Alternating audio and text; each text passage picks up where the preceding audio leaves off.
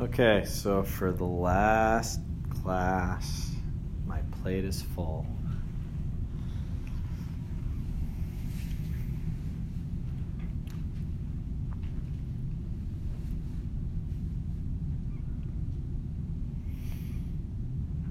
So when I began practicing meditation, I would sit for 10 minutes once a week. Sounds pretty reasonable. So every Thursday night in my bedroom in college, I told the story before, I cut out a little square of carpet from Home Depot, put it in my bedroom, a little Buddha statue, salt lamp, made myself a little meditation spot. The only thing that happened in that spot was my meditation. And every Thursday I would sit there and I would meditate for 10 minutes. The very first time I ever sat there to meditate, I thought, this feels good. It's different and it's weird and it's exciting and it feels good. It felt good. It felt clarifying. Something changed by sitting there. It felt good.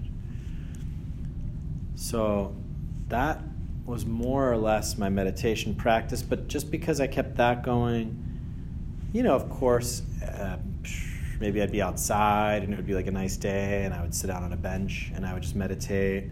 So, whenever it tickled me fancy, as they say, whenever I just felt like, oh, this is a nice, feel good, let me just sit down and meditate, I would. When I'm waiting for something, when I was in the airport, just in a conducive situation that I just had time and space, and I would just sit and meditate. And I would go to meditation classes slowly. I went to some other weekly classes just to kind of augment that practice, and it felt great. But only when I got to the monastery did I really start sitting daily. And we sat early. We sat at 5 in the morning every day. And I'm not an early riser by birth. I was born at night on a Thursday night. That I like rising later and staying up later. So waking up at 5 was not easy. I didn't have many good meditations in my 5 o'clock in the morning sitting, a lot of nodding off, a lot of just kind of cloudiness in my head for years.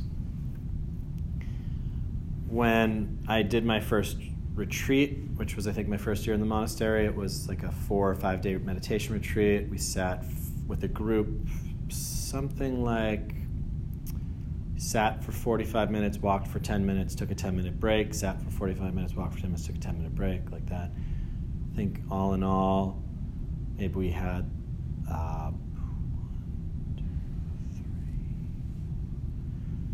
6, 7, 8, something like that, meditation sessions in the day. So pretty much, something like 30 hours of meditation in 4 days. And that whole time I was just thinking. It was like everything from my life was just flashing before my eyes. It's not when you die that happens, it's when you're meditating. That's when that happens. But I started really seeing, okay, actually, the busyness of my mind, it's because my mind had a lot to say. That there was a lot of things, a lot of feelings, a lot of experiences, memories that I hadn't really given enough attention to, enough thought to. That I had lived my life in a kind of survival mode where I had just been pushing everything down. And so I kind of saw the mechanism of that. You could call that the ego, right? This way of the mind trying to protect itself by finding something to do. And I had to really go through this process. It was kind of like any cleaning process, right? If you clean your house, if you clean the dishes, it's like the first step is like you get a little dirty. You start scrubbing and scraping and all these big chunks fall off, and you don't even know if it's getting better or not because it's just messy. It gets even messier, it seems.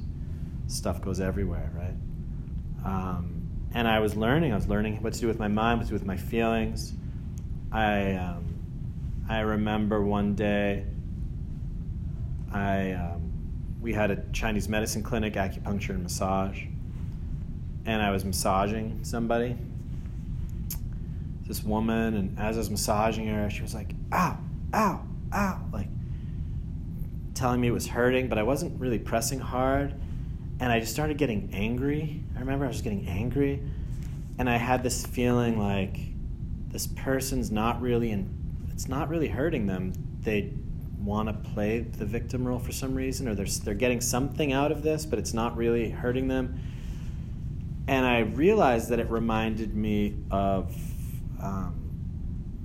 something that, let's just say, an adult did to me when I was a kid, the way that they behaved while I was a kid that made me feel guilty for hurting them, but I wasn't really hurting them.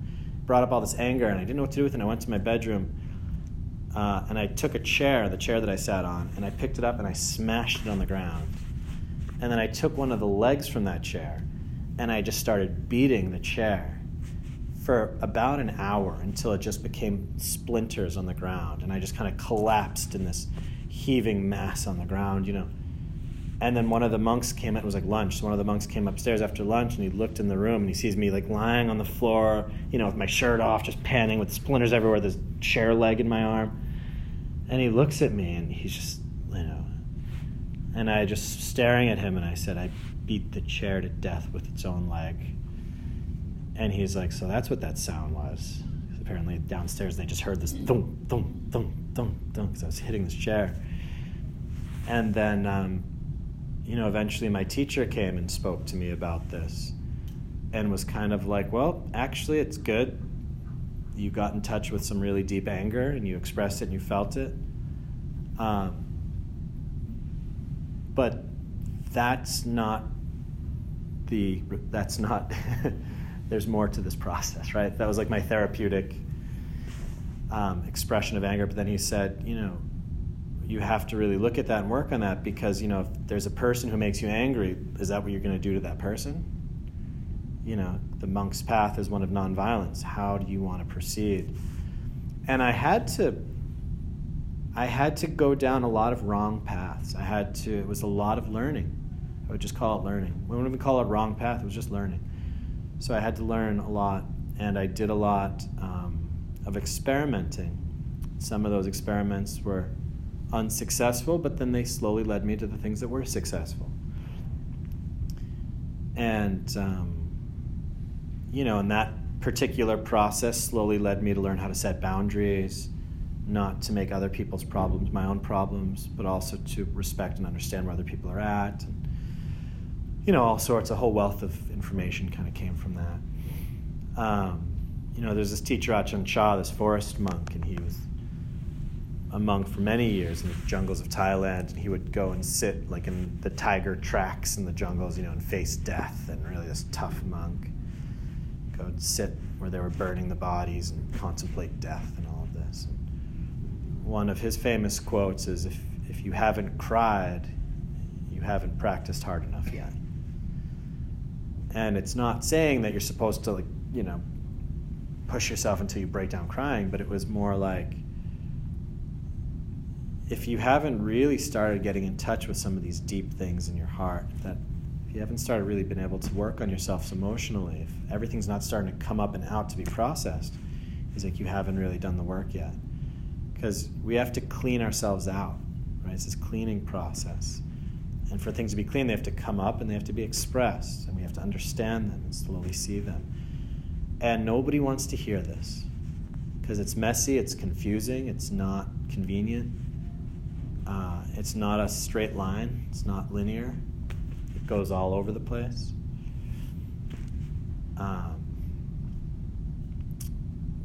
But that was, for me, how I started my journey of emotional awareness, of emotional learning. And the path of meditation is also the path of emotional learning. They are the same. Meditation, it's a feeling. What are we here for? We're here to feel peaceful, right? People say, I come here because I don't want to have any thoughts. And I say, yeah, but That's like somebody going to the gym and saying, well, I want abs. And it's like, well, what do you want the abs for? Because I want to feel confident. Oh, so you don't care about the abs, you care about feeling confident. What do you want to have no thoughts for? Because I want to feel peaceful. Ah, so you want to feel peaceful. Right? So meditation, it's about feelings. And the way to meditate, it's a way of feelings. That eventually, when you're sitting here and the body starts to disappear, you'll start to feel more peaceful. And eventually that feeling of peace, that feeling of wellness, it gets so strong that it fills the mind, that even the thoughts start to disappear because your mind is filled with contentment. The mind just wants to be here. The absence of thought is a side effect of peacefulness. It's a symptom. So for people that are wrestling and wrangling their thoughts, trying to stop their thinking, you're going about it all wrong, and it's endless because you're thinking because you're not peaceful. And then if you're attacking your thoughts, it's like then you're creating more unrest within yourself, and it's endless, right? So understanding that what I'm looking for here is peace, and peace is a feeling. Because I've practiced at all these different monasteries for a lot of, I was talking to one of my friends this morning. He works at the Cambridge Insight Meditation Center down in Boston. I said, there's all these monasteries in the world, and some of them are really crazy. And I mentioned that there's one in in California, and it's called City of 10,000 Buddhas. It's one monastery. And one of the prerequisites to stay there, if you're a monk or nun, you can stay there, but you're not allowed to lie down, ever. That you can stay there, but you have to sleep standing up. Sitting up. You have to sleep sitting up. And they come around and they check. You can't lie down, you have to sit all night. And for them, this is like this discipline and this, And gosh, imagine, you probably learn a lot about yourself having to sit up every night. I tried that. I lasted 3 nights. It didn't work anymore.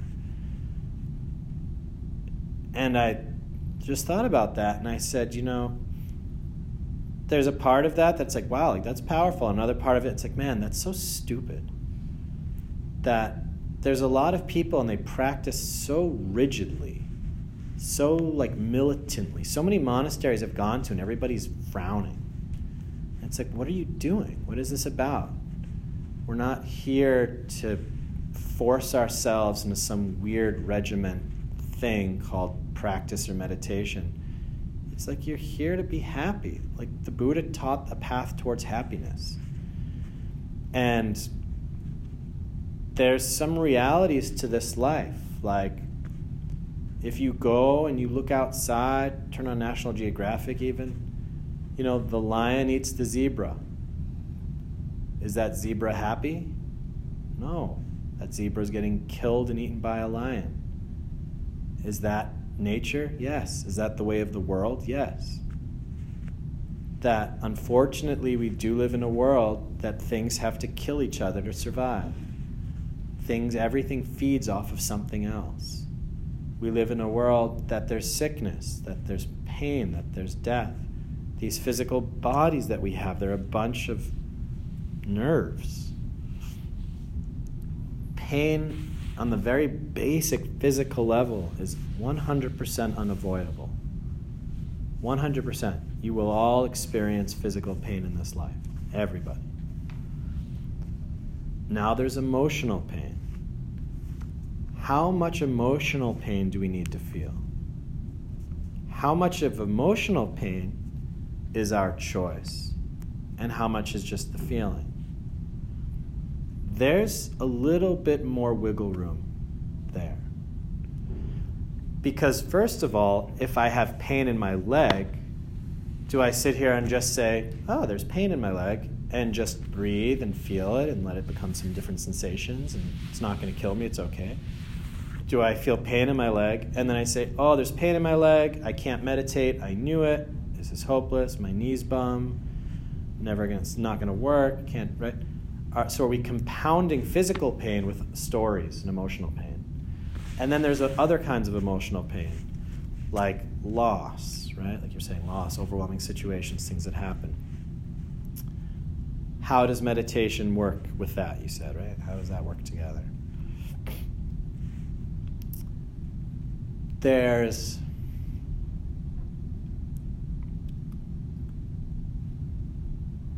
clarity that comes from becoming present. There's clarity that comes through presence. The more that we're just able to be present, the more we can see things clearly. The more you can be with something, the more you can see it clearly.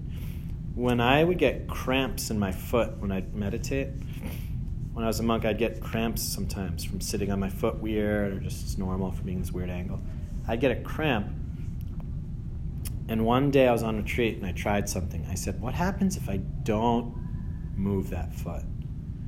And I got a cramp in it, and it was painful. I'm sure you all know what a cramp in the foot feels like. It was painful. And I said, go ahead, kill me. Let's see. Let's see how bad you're going to get. And it got bad, and it got bad, and it got really bad, like on fire. It's like when you take wasabi, and it's like, that's too much. And I sat, and I sat, and I sat, and it got so bad, and then it kind of leveled off, and then the pain disappeared completely. And when the pain of the cramp disappeared completely, I could feel again my foot, and I could simply feel that my foot was just at a weird angle. And I could just feel that the foot was at a weird angle. And then I was like, oh, okay. And then I just moved my foot an inch back to a normal angle, and it was fine again. And it was this amazing experience of just going right through the pain. Again, like I like the wasabi analogy, because if anyone ever eats like wasabi with sushi, it's like you eat wasabi, and if you've ever eaten too much wasabi, it's like, whoa, and it like burns your face from the inside. But if you ever take wasabi, you can close your eyes and you take a deep breath, and the wasabi will go whoosh, and it'll burn right through you, and then it'll be over. That you just breathe into it and you just let it run its course, and it happens quick. The more that you resist the wasabi, the more pain you'll be in. The more you breathe into it, it goes right through and it's done. The cramp in my foot, the more that I would resist that cramp, the worse it would be. When I really just let it be there and it ran its course, it was over, and then I could actually feel what was going on beneath it. Anger is one of those. Anger is a boundary setter, right? When I was breaking that chair and I was angry, and I was angry and I was angry and I was angry and I was angry and I was angry, eventually that anger turned to me crying. Eventually that anger turned to me crying. Why did I start crying? Because I had been emotionally abused as a child. And I realized it in that moment, that I had been emotionally abused, that I had been emotionally misused as a child. That there was somebody who unfairly treated me emotionally, made me feel guilty, made me feel like I was doing something wrong because they were uncomfortable. And because they felt uncomfortable, they tried to manipulate and control my emotions. So I behaved in a certain way that they felt better. And I realized that, and I started crying and crying and crying, and all of this pain came out. It was all the sadness and this pain and the feeling of being abused. It's a really shitty feeling. It's a bad feeling. But I could see that all of that anger, that was me wanting to set a boundary for myself. Anger is always a boundary. Anytime you feel angry, if you are able to create a little space around that anger and start to look a little bit deeper, track it back a little bit, what's that from? You will always see that anger is setting a boundary. You're always trying to set a boundary. Whether you're sad, whether something's unfair, whether something happened that shouldn't, quote unquote, have happened, somebody did something they shouldn't have done. Anger, frustration, right? I've had enough, right? That anger, it's a boundary. There's a boundary in anger, right? So you can start to see when you really are able to hold space and just feel. When I could feel that cramp and not move, eventually I could feel it's just my foot. When I could feel my anger and really be in the anger, but also be in it and like looking at it as I'm being in it, you know, then I started to understand, oh, this is actually sadness. Oh, this is pain. Okay, I see what that is. And then I started to understand myself, right? Putting this into practice, my father passed away, right? He came to my house, yeah? Was that like a year and a half ago or so, right? So my father died from ALS about a year and a half ago. Yeah, Crazy. Crazy when you lose a parent, crazy when you lose anybody, crazy when you lose somebody to a disease or unexpectedly, right? And, grieving process, some days it was fine. Some days I'd think about him and I'd just start crying. I don't feel like I created any extra suffering on top of the situation, and simultaneously I allowed myself to express whatever I did feel. If I felt sad, I let myself cry. Permission to be human, right? Something you learn in meditation. We're not here to become robots. We're not here to become feelingless robots. We're here to completely be able to accept and acknowledge our feelings and to express our feelings. You're allowed to have feelings. You're allowed to share and show feelings. Simultaneously, you need to kind of learn how to also just leave it at that. That I'm sad and I cry and I cry and I cry and then it's over. And then you keep going with life, and that's okay. That you feel whatever you need to feel, and then you can put it down. So you don't repress it, you don't judge it, you don't try to think yourself out of your feelings. You allow yourself to feel things, but then also by feeling things, you allow yourself to just let go of them, to process them, and then to be done with them. Yeah, so going through difficult situations, I found this is something they actually did studies with Tibetan monks. They took a group of Tibetan monks, thousands of hours meditators, and then a group of normal people, no meditation. They hooked them up to like a little, I don't know if it's like a brain monitor or like heart rate monitor. And they say, okay, in 1 minute, we're going to give you a shock. And then they measure everyone's heart rate for that minute, and then they give them the shock, they measure their heart rate, and then they measure the heart rate for the next minute. So for the average person with no meditation experience, as soon as they say we're going to give you a shock, heart rate starts going up. Starts going up, getting stressed, getting anxious, oh my God. Then the shock happens, it's this big exaggerated kind of thing. And then they're still like distressed, heart rate still like high, and then slowly, eventually. So it's like the shape of a mountain, right? So it over time goes up, gets really high, and then down. Then they measure the Tibetan monks. Say the Tibetan monks, we're going to give you a shock. Tibetan monks go, okay. Heart rate, no change. Sit there, just hanging out. Suddenly there's a shock. The heart goes, whoa, goes a little bit higher than the other people. Goes, whoa. And then whoosh, right away just goes back down to resting heart. So the average person, the non-trained mind, right? We're worrying about something that's coming in the future.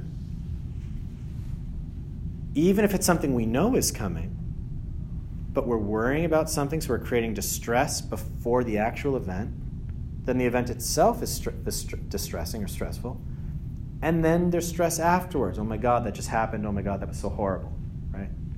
So we have anxiety up to the event, then the actual event itself sucks, and then leaving the event, we have distress. For one who practices meditation, you can sit in the middle of a really difficult situation, but be completely relaxed and completely present if in that one moment nothing's going on. And then when something's happening, you're completely present with that thing, you react to it, and then as soon as that thing is gone, you again let it go, and you're just present again. I, in my life, have been in many difficult situations that are longer-term situations, whether it's a relationship or a living situation or financial or whatever. Things that are longer-term difficult situations. But I'm not living in a constant state of stress because of that. Yeah, I am right now in debt more than I've ever been before in my life because of a trip I took for 3 months. I don't really know where I'm going. I don't know what I'm doing. There's so many question marks in my physical life right now. But I feel very, very happy in my life. Because I see all those things and I say, I have no idea what to do about those. I'm going to start moving towards them, or I do know little steps I'm going to take, and I trust it's going to work itself out and I'll figure it out. But I'm not creating stress about the stress. I'm not thinking about all these horrible things. I'm not compounding it, creating extra. And this is what we start to learn when we start to work with our minds, seeing our minds, listening to your own mind. So important. When you're in meditation, instead of sitting there being so pissed at your thoughts, start listening to your thoughts. What are your thoughts saying? What is your special brand of neurosis? Are you having arguments with people that have already passed? Are you a planner, a worrier? Are you angry? Are you trying to resolve things that have already happened? Are you having sexual fantasies? Are you thinking about the food that you want to eat later? Are you thinking about a beach or something? What is your specific form of not being here? Are you more focused on the past, the future, something you'd rather have now? All of that stuff is super relevant, because if you are able just to listen to your thoughts, you'd realize that you follow some behavioral patterns, that the mind goes in some certain ways again and again and again, similar. That some of us in this room are more habitual worriers, some of us are more habitual grumpy people, some are more habitual fantasiers, right? Some people are more about desire, some people are more about aversion. Yeah. Some people are just bored and boring. Yeah, somewhere in the middle, nothing much, floats their boats. Yeah, so really, instead of seeing your thoughts as like your enemy during meditation, see your thoughts as actually, they're like a pretty good guide to what your mind is up to who you are, to what behaviors you've built up. Once I learned to set boundaries, and I felt safe setting boundaries in my life with people through communication, I never again had to have an argument with somebody in my head from the past. Does anybody have that? Does anybody find themselves like rehashing old arguments with people? Put up your hands. Let me see. Look around the room. This is important. Melissa doesn't do it? That's amazing. Everybody else. Oh, you do it. You probably do. Okay, so right there. So everybody in the room raised their hand and said, I rehash old arguments from the past. Okay? I am raising my hand and I'm saying to you, I don't do that anymore. Because I feel safe speaking out. I feel safe setting boundaries in the moment. So I know that I can protect myself in any situation. So my mind doesn't have to keep going back there to try to remind me, hey, Seth, you still haven't figured out how to do this, and I don't want you to get hurt again, right? This is what the mind does. We're going back to past situations that were painful for us, and it keeps going there in an effort to protect us, that if somehow I could think about that situation enough, I'll figure out how to handle if it happens again in the future. This is our ego's way of trying to get control, trying to feel safe, trying to protect ourselves. That's what healing is about. That once you've learned how to do the thing now and you feel safe, right? They say that the bad ninja is the one who keeps his sword up all the time because he's afraid of an attack at any moment. And that's exhausting to always have your sword up. That's exhausting to walk through life with your sword up. Imagine sitting at the dinner table with your family and you have your sword up. Yeah? The good ninja, right? Good samurai, they have their sword down because they know if something comes, they can then lift up the sword and use it, but they don't have to hold it up all the time, right? They know how to put things down to let it rest. And that state of rest, if any time you're not in a state of rest, it's because your mind doesn't trust you on some level, that your mind thinks that it needs to control, it needs to hold on, it needs to remind you, it needs to protect you. Yeah, and that's through a number of things that your mind thinks it has to do something.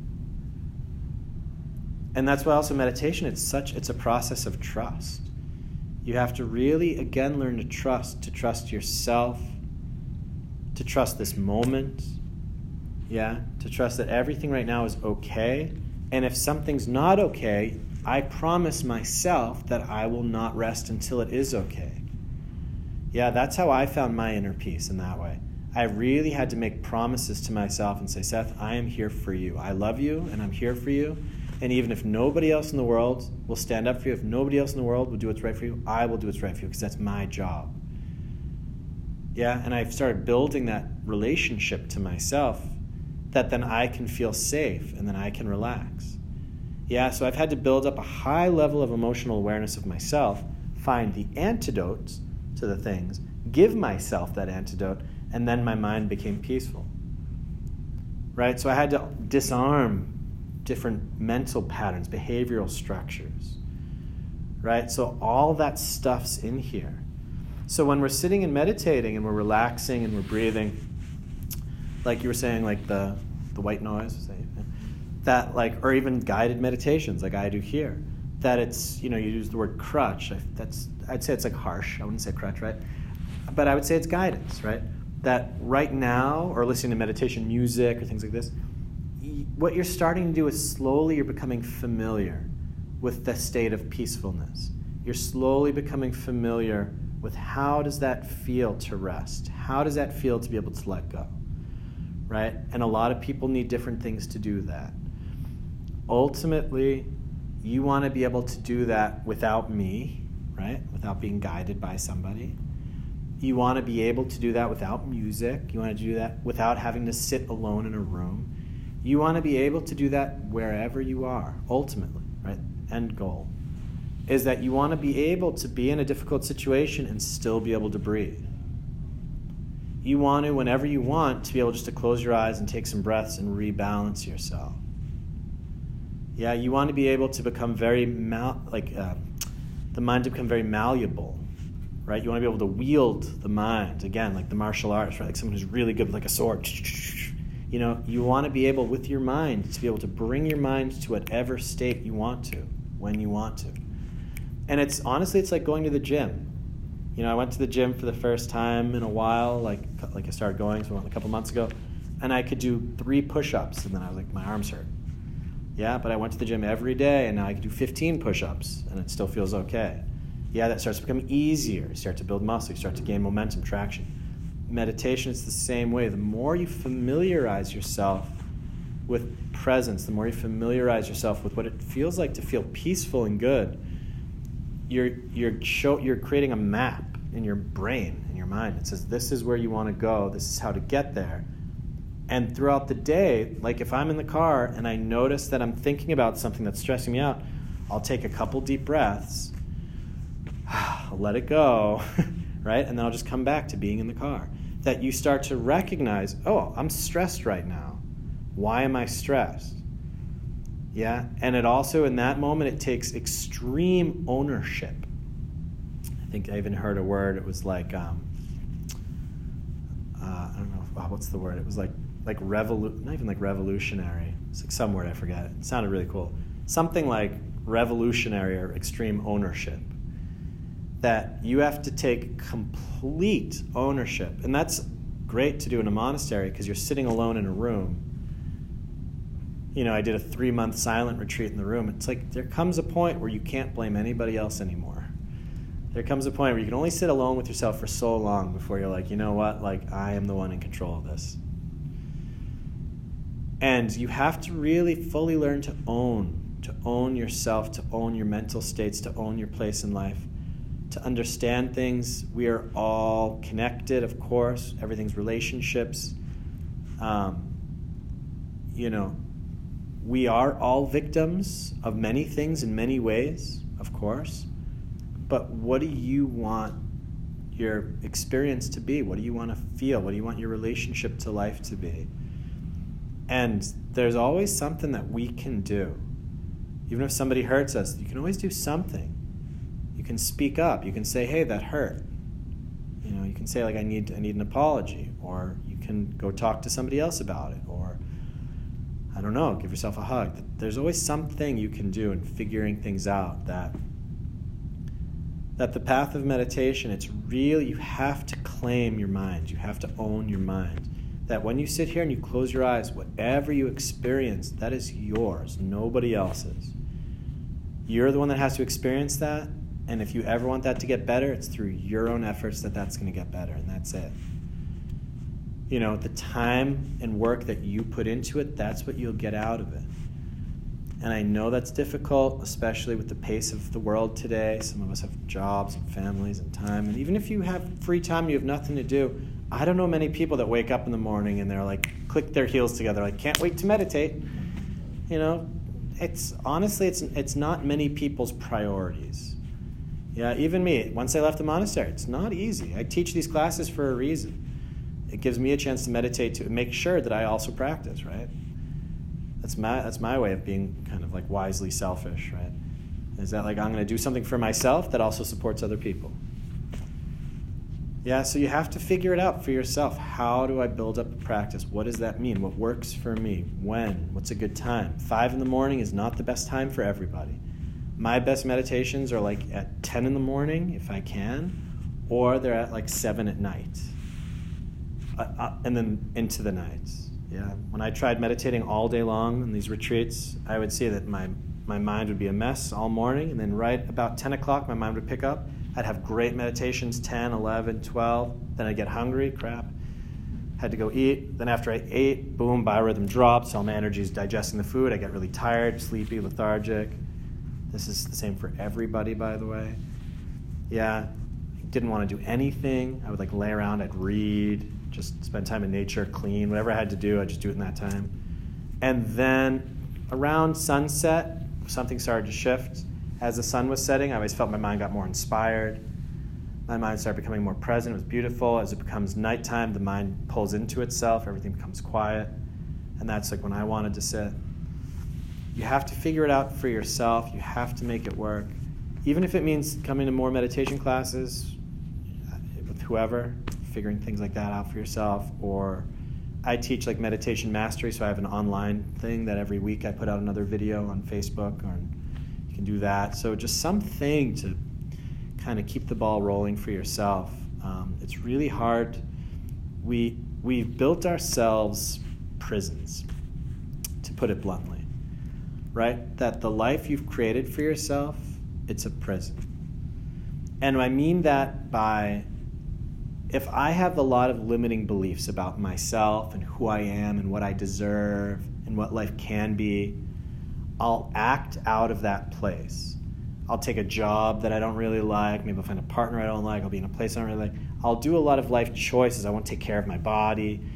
I'll do a lot of life choices out of that energy. Now let's say I come to meditation, right? Or I go to a retreat. Or I have a realization. I realize, wait a minute. Like, I can create whatever life I want. I'm powerful. I'm actually a happy person. I know I can create my happiness. Awesome. You're going to walk back to your life, and you're going to see all of that life has been created by old energies. And it takes a while for us to change our lives. Yeah, even when I was 18 and I started meditating, it was really hard, saying no to my friends who wanted to hang out on Thursday nights and go drink and stuff. And I was like, no, I want to meditate. That was hard. Even at 18, it was hard for me to get out of my prison, to say, like, I want to start living a life that serves me. And it was hard. I had to separate from like my friends and stuff. It was difficult. Yeah, that was 18. It was like I was just beginning my life, right? So it only gets harder and more entrenched. And the older we get, I feel like life often, it's like a big cruise ship, right? It takes a long time to turn. So we have to build it in little pieces. So it's hard. It's hard. A lot of people, they go on retreats. I led this educators retreat for Wood Hill, the middle school, 2 weeks ago. And all the teachers, they go back to school afterwards and they go back home. And they're like, man, I was at such a high during the retreat and it felt so good and everything's so good. And I go back home and I feel suddenly like, I don't know if you like noticed, but like you start to feel like right away you felt like a heaviness or something. And it's like, yeah, because you're going back into the life that you've built, not from a happy place in yourself. It's a life that's stressed and difficult. And your goal is to now bring that heaviness back up to that peak state you felt in the retreat. Now, slowly, I want to take my life, now that I became familiar with peace and happiness, I want to start shifting my life in the direction of peace and happiness. When you meditate and you feel happy, I'm going to start shifting my life slowly in that direction. But it takes a while, right? So often we need support. Like with Wood Hill, I did like a retreat, like 2 retreats the other year, and this year I did a retreat. I'm going to be going there like next week to talk, that keeping the contact, keeping it going. That's what these classes are for. Unfortunately, I cannot always be here. These classes end today. It's the last class, right? So it's like you need to find your way to stay in contact with supportive things. Like after I went to Tony Robbins, they had people connect to life coaches. It's like, yeah, you need support to keep going. If you don't have the ability to do like a daily practice for yourself, like find a connection. Use Headspace. Do something to keep it moving for yourself, moving forwards. Keep the momentum by reaching out for support. That's something meditation taught me also. Become humble. Don't think I can do it, and if I can't do it, then I'm a failure.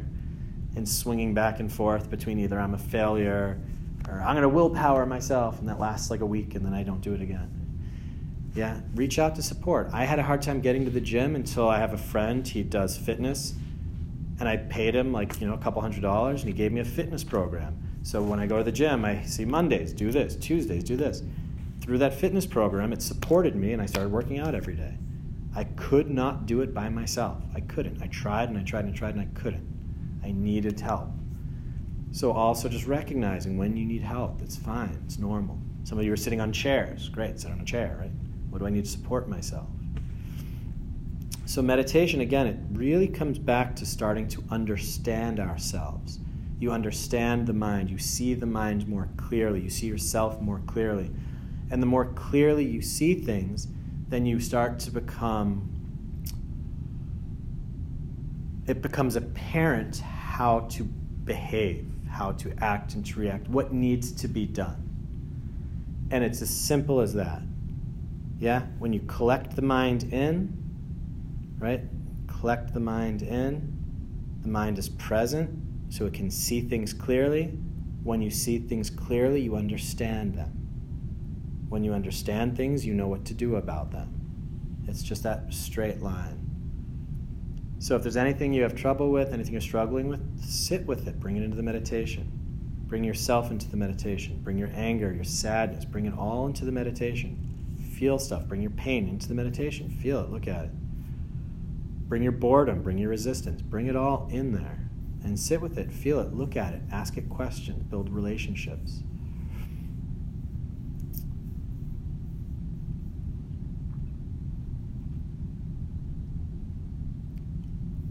Did that answer all the questions?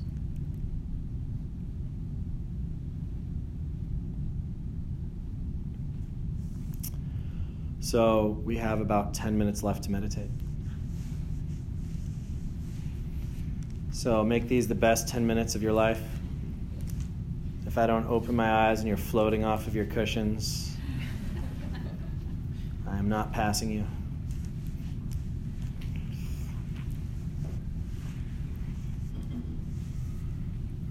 So taking this time, closing our eyes, getting in position, taking this time to be with ourselves, to know ourselves, to allow ourselves,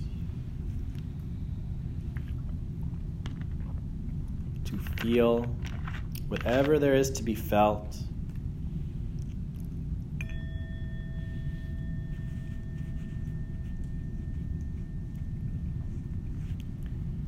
As Jack Kornfield said, meditation is not a path from here to there, it is a path from there to here.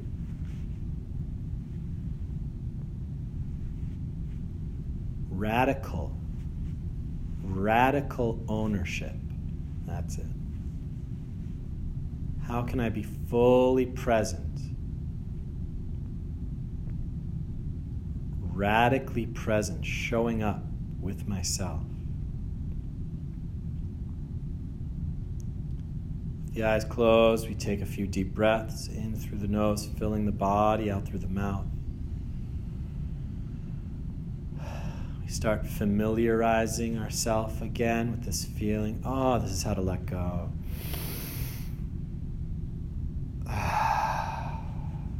Oh, this is how to de-stress. Oh, this is how to be present.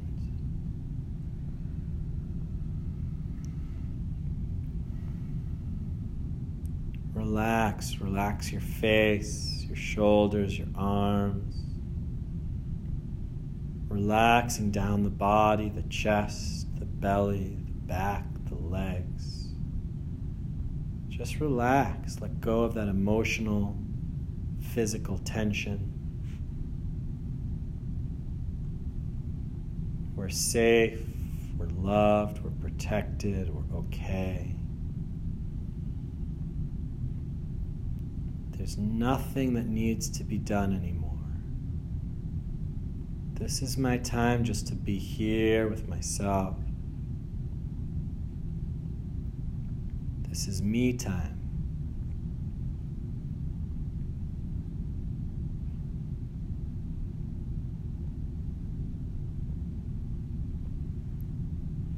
How am I doing? How are my thoughts? How are my feelings? How's my body?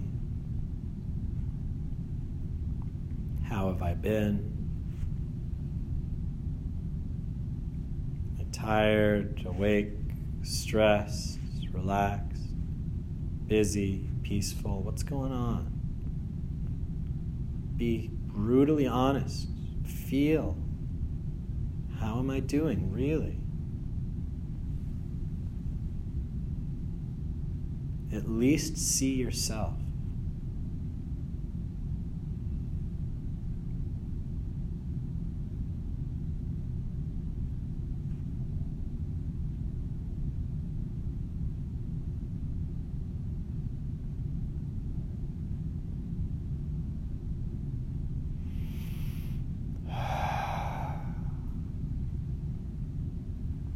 If there's anything that needs to be breathed into, any tensions, pains, anything going on, just breathe deeply into it.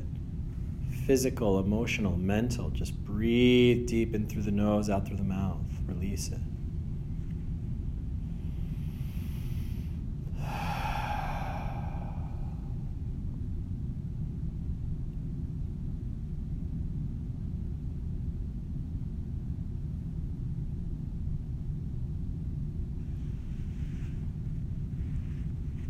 Allow there to be space. There's a ground beneath you, the earth supporting you, space around you. The body sitting, bridging the worlds of earth and space. Mind and material merged.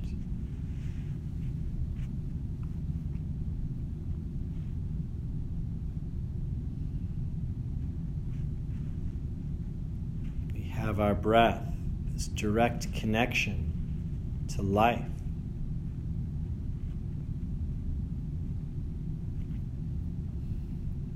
The place where air enters the body, mixes with blood, becomes water, moves through the body, heats up, fire, becomes the body, earth.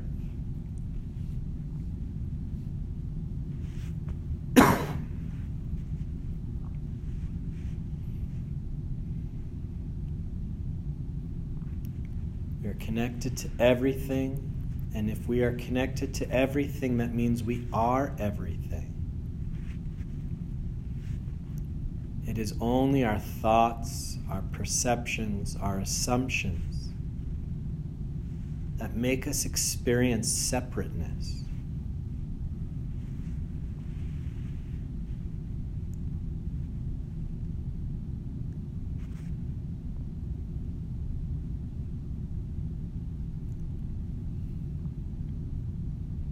Breathing, feeling, connecting, being.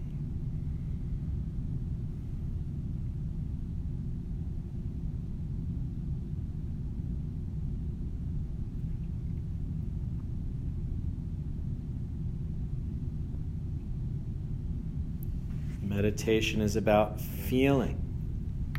Enjoy this. Smile. Feel thankful.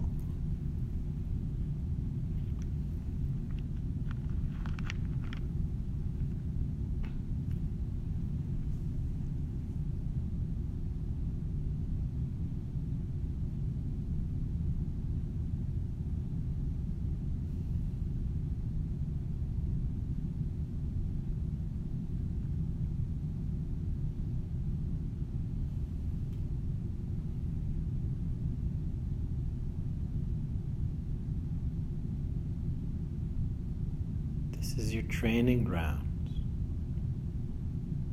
your place to find peace, filling your reservoir, your oasis.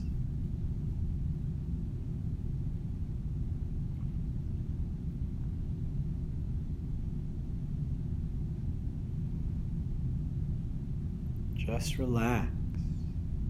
Everything is good. You're okay. You're already doing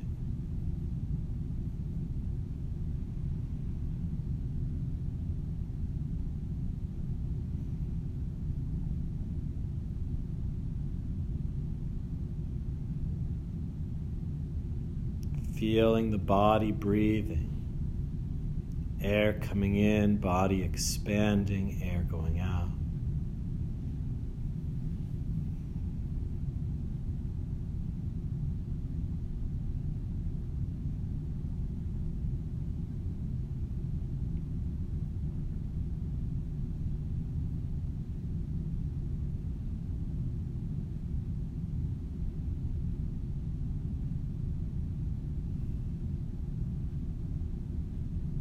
Expansion, contraction, awareness, connection.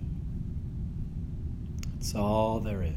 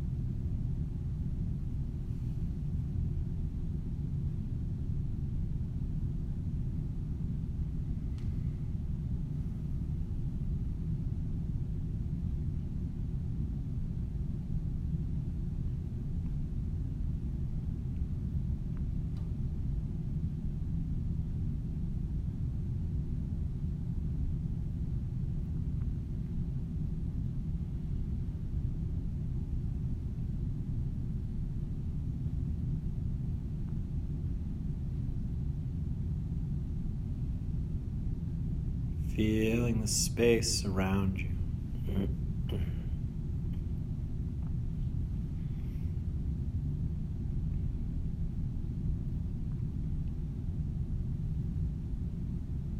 Feeling yourself becoming buoyant in that space.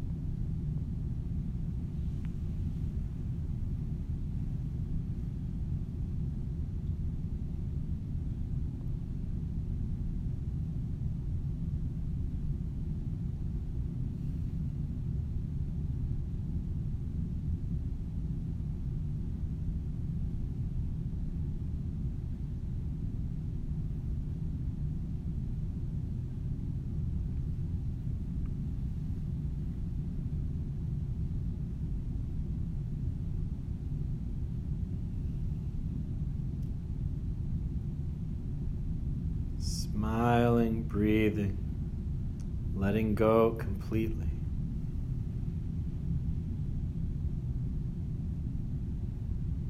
Just fully being here.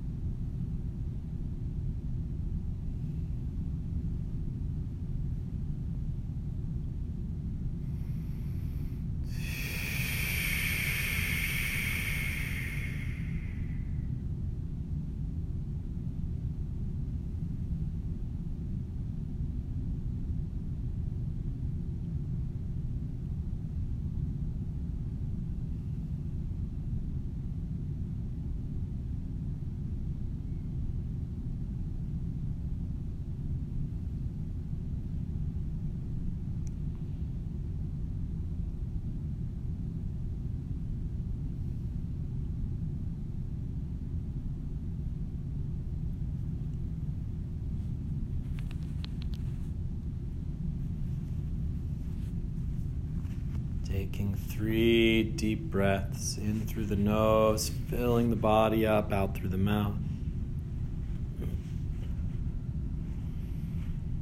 Merging this peace deeply into your consciousness.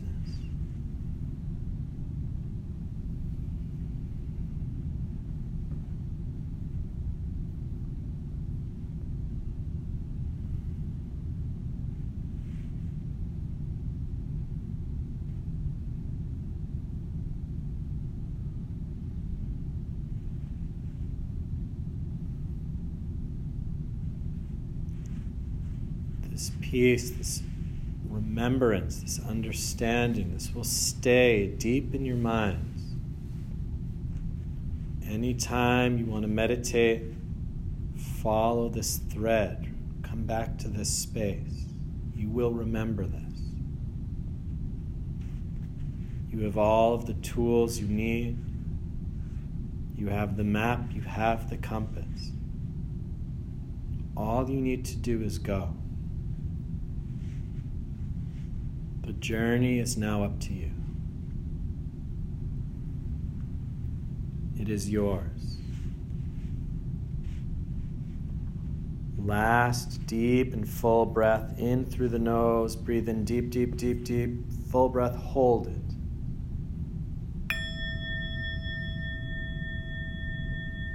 Release.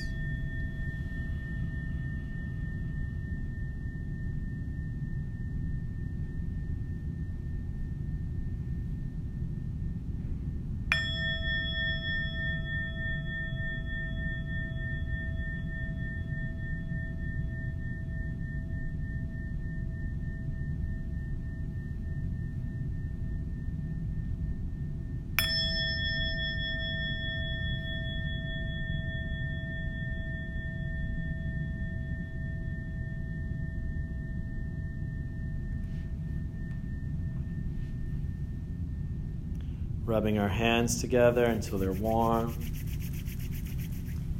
Placing our hands in our face, rubbing our face, our eyes, our ears, our neck, shoulders. Just rubbing down the body, the back, the legs, the knees. Open the eyes, stretching out.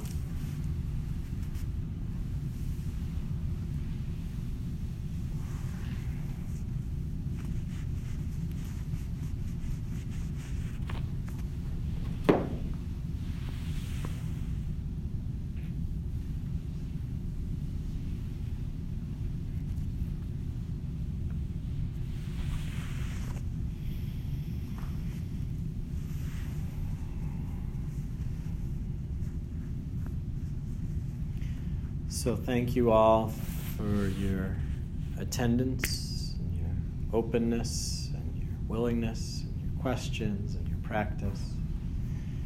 I hope that over these weeks, each of you has gotten some more pieces for yourself, some more things that you needed, some more understandings. If you want to continue to follow me, if you go, again, either iTunes or SoundCloud, Seth Monk on SoundCloud, just look for me. I have like 160 talks, like tonight's class, so 30 to 40 minute long talks in front of classes, covering many different topics, as well as some guided meditations. It's all free, so you can just use it, up to you. I have Facebook where I do a lot of events as well. You can check things out. And also I'm leading a trip to India later this year to the journey of the Buddha. So starting in Nepal and then going down into India. So that's the last week of September to the first week of October. So if anybody feels interested or inclined or intrigued to come on a 10, 12-day journey with me through Nepal and India, we're going. And otherwise, really just for yourself, make sure that you find the time to take care of yourself, whatever that means. You know, whether it's meditation, whether it's taking a bath, whether it's telling somebody no, whether it's turning off your phone notifications, that they don't make blip blink every 2 minutes. that whatever it means for you, really just figuring out slowly, piece by piece, right? We're building something. We're building happiness. We're building life.